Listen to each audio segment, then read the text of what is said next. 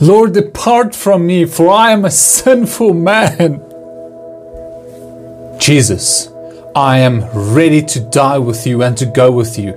Though these might leave you, I will never. Jesus, you know that I don't love you unconditionally, but only as a friend. You still want to use me? But what about John? Why don't you use him? Often we tend to lean to the one extreme or to the other. We either think too much about ourselves or we think too little about ourselves. But there is a way that we can live in the perfect identity that Jesus Christ has given to us.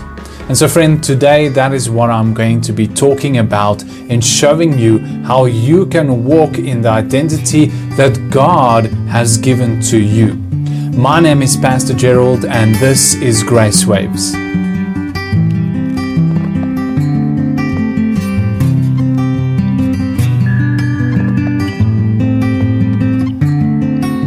Good morning, friend. Thank you so much for joining me on this morning. As always, it is so wonderful to have you here. Now, this week we are going to be talking about identity. And identity is one of the greatest struggles in the world today amongst people. People don't know anymore who they are, and neither do they know how to find out. And so as a result of that, they tend to run to all kinds of different things to try and find identity.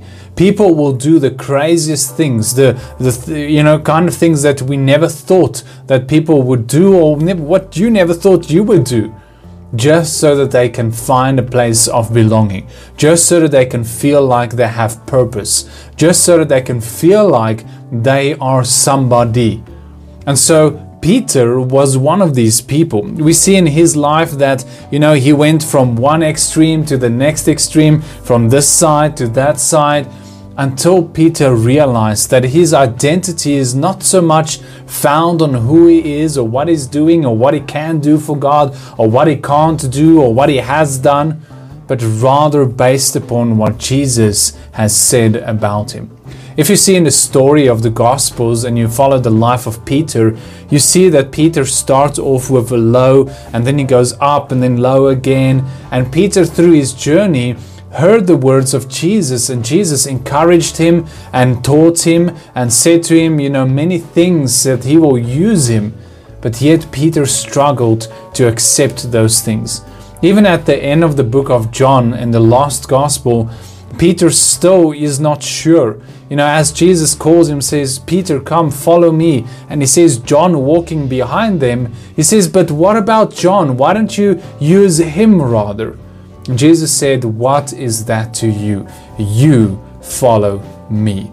Because Peter, your identity is not based upon you. It is based upon the work that I want to do in you and through you. And so let's read also later in Peter's life, as he wrote the epistles of 1st and 2nd Peter. You see in 1 Peter chapter 5, verse 5 to 9. 1 Peter 5, verse 5 to 9. We're going to read this together. Peter writes, and he says, likewise, you younger, submit yourselves unto the elder. Yes, all of you be subject one to another, and be clothed with humility. For God resists the proud, but gives grace to the humble. Humble yourselves, therefore, under the mighty hand of God, that he may exalt you in due time, casting all your cares upon him, for he cares for you. Be sober, be vigilant, because your adversary, the devil, is a roaring lion walking about, seeking whom he may devour, whom resist steadfast in the faith, knowing that the same afflictions are accomplished in your brethren that are in the world. You see, friend, humility is the key to how you can walk in your identity in Christ and not have problems with trying to make your identity or trying to mold your own identity or trying to win your own identity as a reward.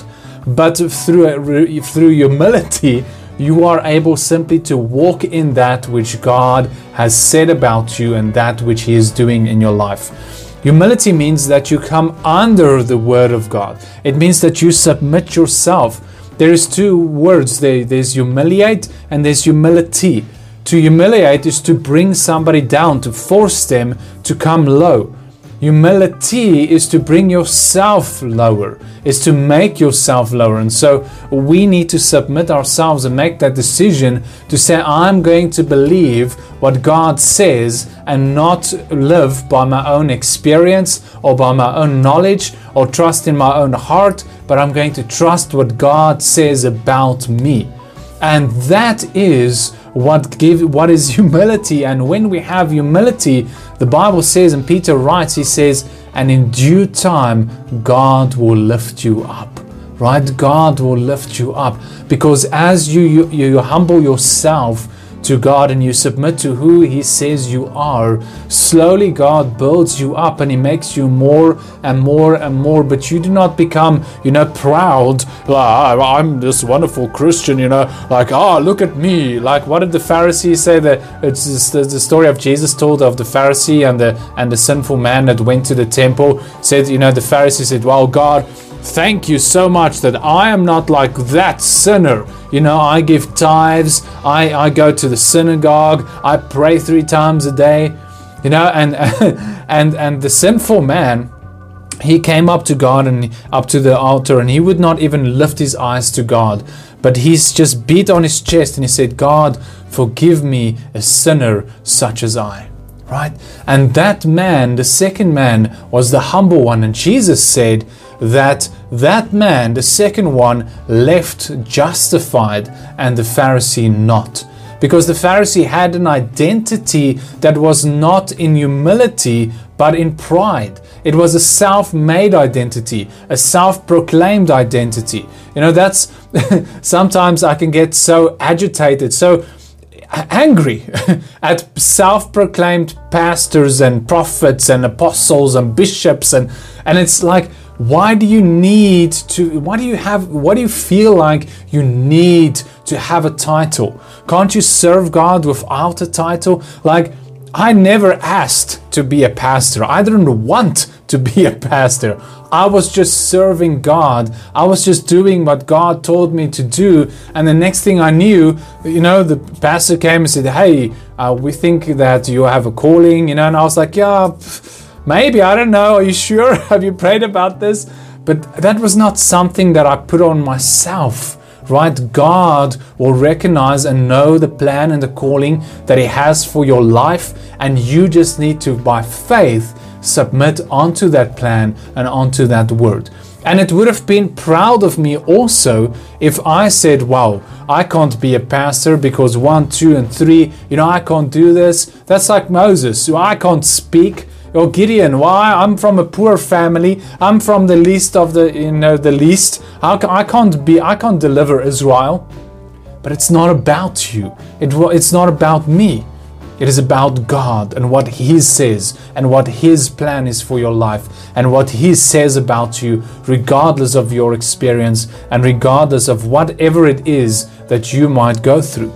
That is why in Proverbs chapter 3, verse 5 and 6, the Bible says, trust in the Lord with all your heart and lean not on your own understanding. Right? Don't be proud.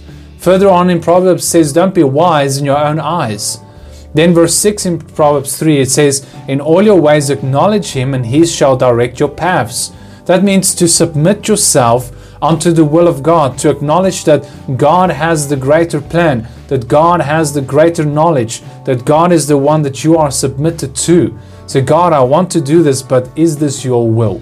Lead me, show me, and thereby God leads us.